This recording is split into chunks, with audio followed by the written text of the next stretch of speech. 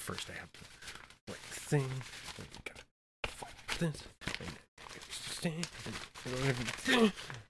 That's it.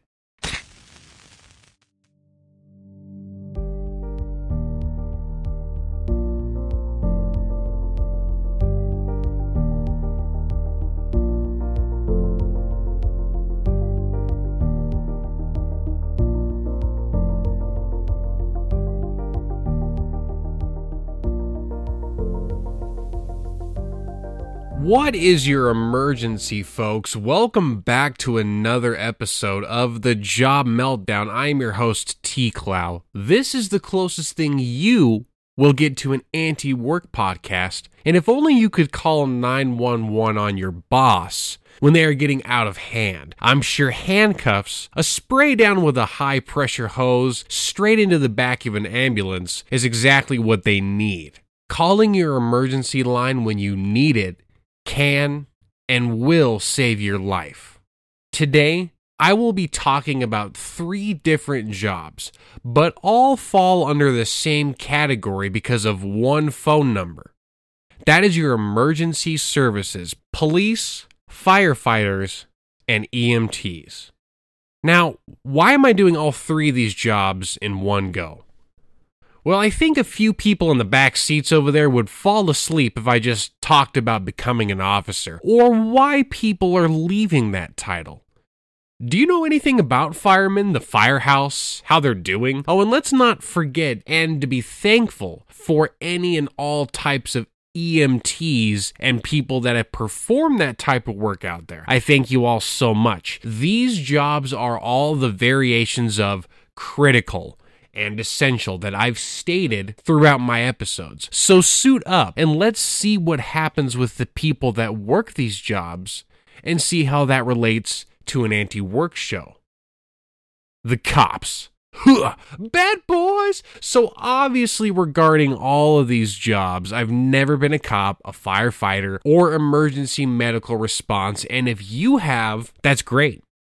I don't want to interview people quite yet either. This show is still nesting, hibernating, gathering nutrients to grow. So until I interview these positions, we have to rely on the searching I've been doing like usual to find out how these jobs are doing. So let's get to it. So when you've had to call for help or been pulled over, you might have asked yourself, but didn't really research, how much do cops get paid? Well, sites like ZipRecruiter state it is around $45,000 a year, which is fine, but just on Google's first page alone, and I know, but it seems to range between like $38,000 a year for low-end places all the way up to $80K. But that's the top percentile in that range, your sheriffs and your top dogs. So even at the top pay rate here, that's pretty low considering what police can potentially be called out for. High-speed pursuit chases and assault calls. I'm sure it can get wild. The thing that gets me money-wise is the amount spent on police equipment. Decent vehicles and body cams aren't cheap, and I myself want police to have solid defensive gear. But at least on one site, back in 2020, the US spent $90 million alone to get military-grade stuff. So even at that, with other sites having other numbers here, it's kind of crazy how much goes towards suiting up an officer, but not preparing them with a good home salary in some cases. Slate.com had some info analyzing police budgets over nearly 30 years, and one sentence summed it all pretty well. The trend was clear.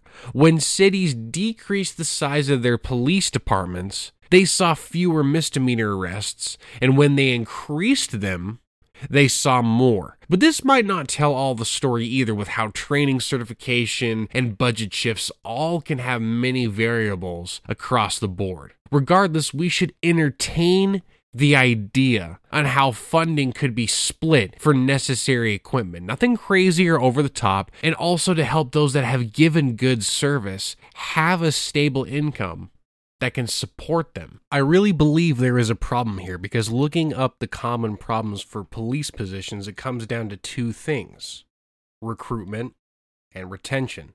Yep, that's right. There's not many wanting to be an officer, and it seems a lot are resigning at a fast rate, so it doesn't seem great. Also, here's something you may have asked yourself. Where did the idea of good cop, bad cop originate from?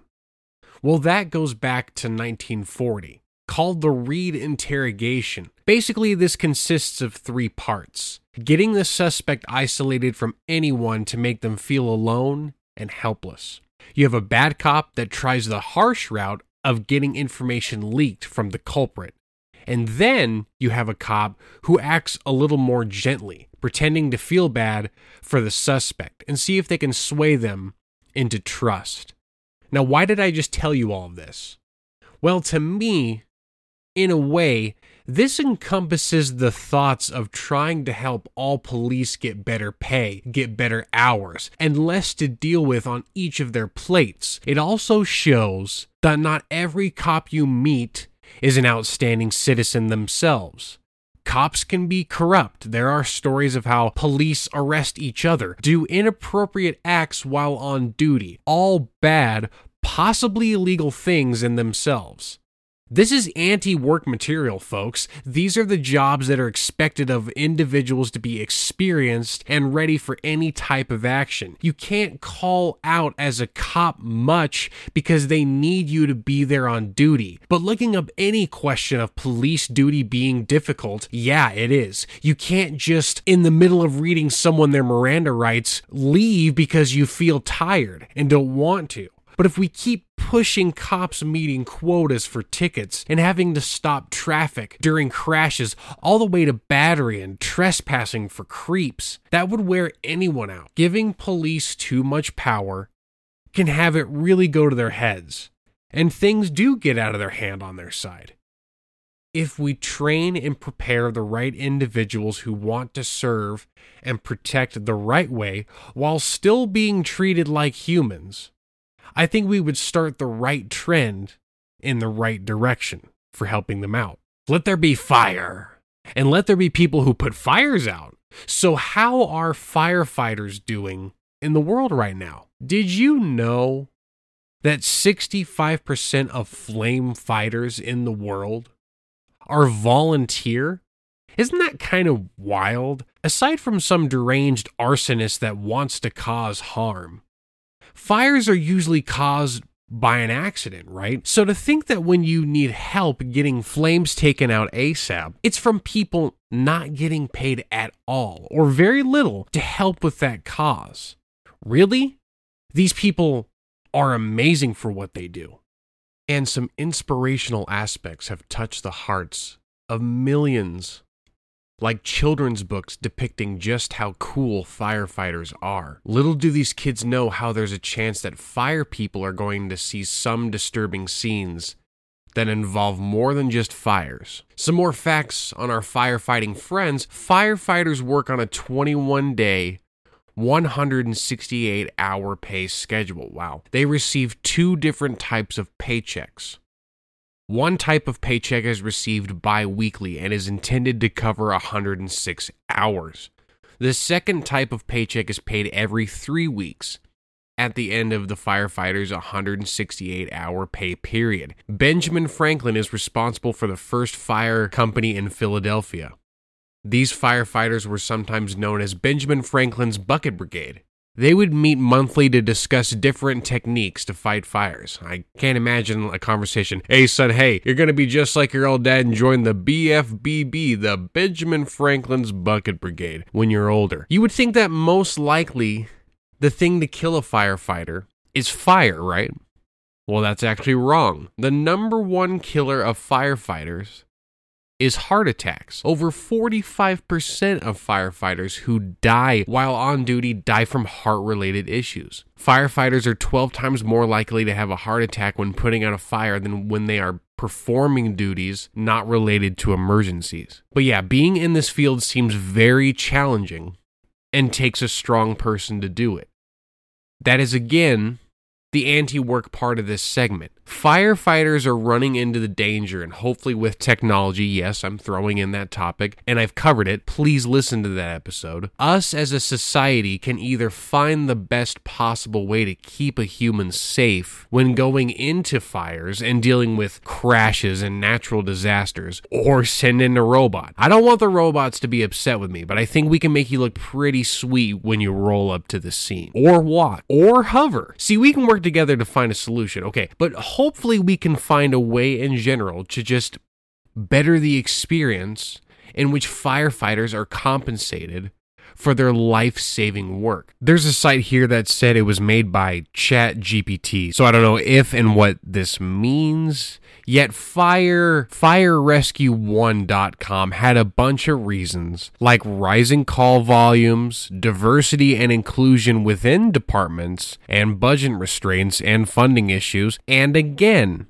recruitment and retention. So it is mentioned how people aren't lining up and signing up to do this all over the country, and people are resigning from their positions. If we get those areas patched up and better, maybe we can make a firefighter position well-rounded and given the proper income. The last part, but just as important as the last two jobs, emergency medical technicians and also paramedics. I'm keeping it short to EMTs for now. These are the folks that come to assist when the human body starts to not want to work. Not even our bodies want to do their jobs all the time, but here you are thinking it's always gonna go accordingly. But anyways, you start out as an EMT first, then advance to become a paramedic. But before EMT, you have to go through some courses and then possess something like an American Heart Association's basic life support card. Then you have training to become a paramedic too. So already, there's a lot of work to be done to prepare for this job. A site called gems.com gives a ton of insight for us on EMTs. The U.S. Department of Labor's Bureau of Labor Statistics, this was 2019, reports that EMS work demands cognitive, physical, and emotional labor in a high-stress and unpredictable work environment. There is also a significant part of the workforce that is volunteer or pseudo-volunteer. The majority of EMS workers are paid and are employed by municipal fire departments. Okay, so there's an interconnection between those two there. The median annual salary for this group is $36,450 a year. However, there exists a wide variance in the profession with regard to pay depending on geographical location, organization of the employing local government, and tenure. So, okay, that makes sense. But it's just as low. So even here, I actually thought this position was always a pretty high-paying job, but we find some positions being paid in the lower 40,000 range. Traditionally, the public sector of the EMS workforce has been the highest paid and has enjoyed the low turnover rates, so there is that. However, the rate of retention for EMS workers in the public sector has declined dramatically in recent years. Simultaneously, the demand for EMS services in the U.S. is predicted to continue to increase substantially. We go on to recruitment more. Many U.S. fire departments are finding it increasingly difficult to fill their paramedic positions. This phenomenon has created a need for EMS directors to delve into unfamiliar area of recruiting. Many traditional economists would advise that increases in compensation are necessary to solve the problem. However, lots of howevers on this. Public service EMS employers are rarely in a position to change compensation packages to meet the need of the job market. Additionally, compensation is generally limited to the ability of the organization to raise funds. Transport fees for EMS do generate revenue for both public and private providers, so there is the cost of having to call and have someone take you in an ambulance. However, rates for these fees are tightly controlled by the Centers for Medicare and Medicaid Services, CMS, and the private healthcare industry. Change in that area is likely to come much too late to solve the current crisis in EMS recruitment. Recruitment solutions may be linked to factors other than compensation. Wow, so that's not good, folks. But other factors such as job fit and organizational fit also play important roles in recruitment. One part of the solution is to realize that EMS organizations' best recruiters are the current EMS workers. Family and friends with like values are receptive to recruitment into the profession. This is particularly true when the lifestyle of current employees is considered to be favorable by potential candidates. We dive into retention info now. Public sector EMS organizations are also experiencing increased turnover rates, which compounds the recruitment problem. This increasing turnover rate negatively affects the quality of services provided by public EMS organizations, and the increased turnover rate comes with a monetary cost. Whatever the associated cost, there does exist a price for employee turnover, and the price reduces the overall pool of funding available to offer as compensation. The findings of the study must be tempered because of the extremely small sample size and limited volume of data collected. I like your honesty here. Thanks, Gems. EMS workers are generally satisfied with their job. Okay. Interestingly, EMTs reported a significantly higher job satisfaction than paramedics. Paramedics should have an advanced training, though, for what they deal with, so that makes sense. The principal reasons for leaving EMS among paramedics included pursuing higher education and deciding to move to a new location. Sounds pretty common to me. They have another study on here showing that incentive pay for healthcare workers can actually decrease job motivation and performance. Okay. Incentivized pay programs tend to measure performance per unit of time, which increases the pressure of the work to make faster decisions in scenarios which require critical thinking. So they do have an actual structure on how people can handle this job, which makes sense. This is a highly demanding, stressful position. The perception of time pressure already exists in many tasks for EMS, but most EMS work scenarios have some discretionary time for critical decision making. They thought of it all, folks. This is pretty detailed. So both recruitment and retention have more to it, but we move on to their strategies. One of the most important motivators for recruitment and retention is the meaningfulness of work. Well, thank you for that. EMS has great advantage in this area with frequent and explicit occasions where EMS worker actions has a positive impact on patient outcome. However, here's the however again. EMS agencies are not always proficient in explicitly stating the meaningfulness of their workers' efforts. Regular recognition from positive outcomes, frequent mention of meaningfulness, and messaging the emphasis, the meaningfulness of EMS work are proven strategies for recruitment and retention. So long story short, these people need to hear that they are doing a good job. They need the reassurance that the steps they are taking to help people are also helping them in return. Often EMS workers feel under-equipped to accomplish the job requirements. Purchasing equipment is cheap compared to the cost of turnover. When EMS workers leave the profession because of alienation from managers who prefer to identify with fire suppression or because of incivility from their peers, then the agency has experienced a preventable loss. Leaders cannot allow incivility in the workplace in the current cultural environment. When EMS workers are treated well, recognized for the meaningfulness of their work, and are given proper training and resources, then that worker becomes the best recruiter the organization can have. I like it. Job satisfaction and job dissatisfaction are contagious. Higher turnover rates cause the need for increased recruitment.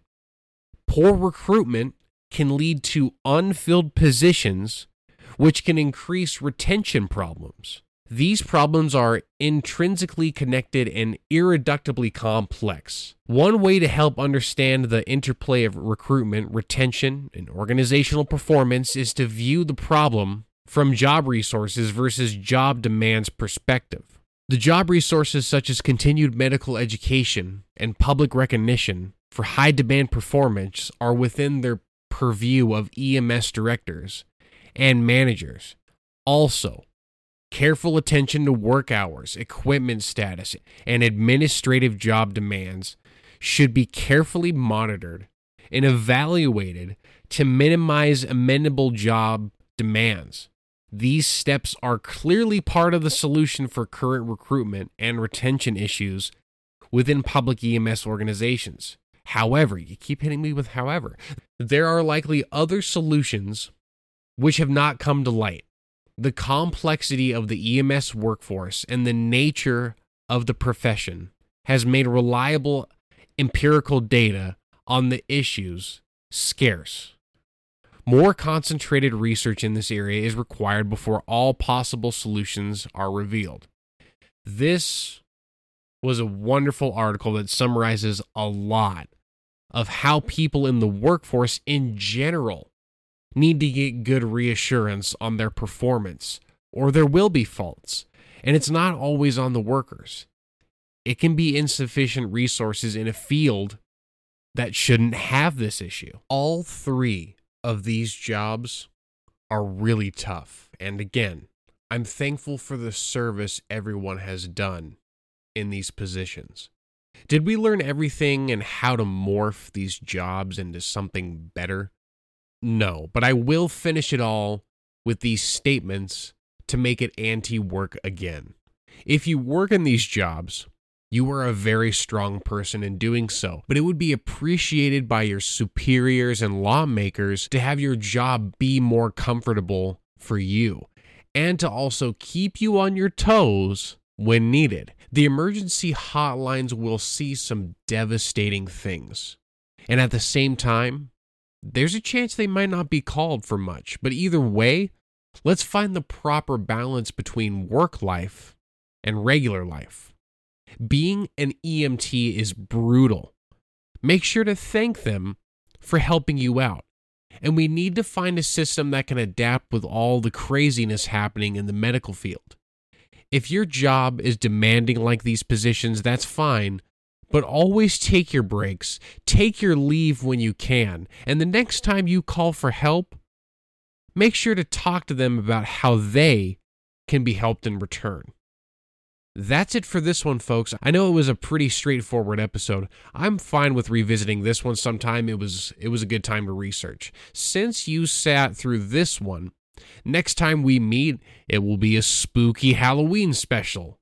So I will make a nice brew in the cauldron for that one. But thanks for listening to the Job Meltdown. Follow, share, and please download the episodes that you enjoy. It helps out a lot. Coma Media, Deep Ambient is the intro and outro music. And as always, folks, don't work too hard out there. See you next time.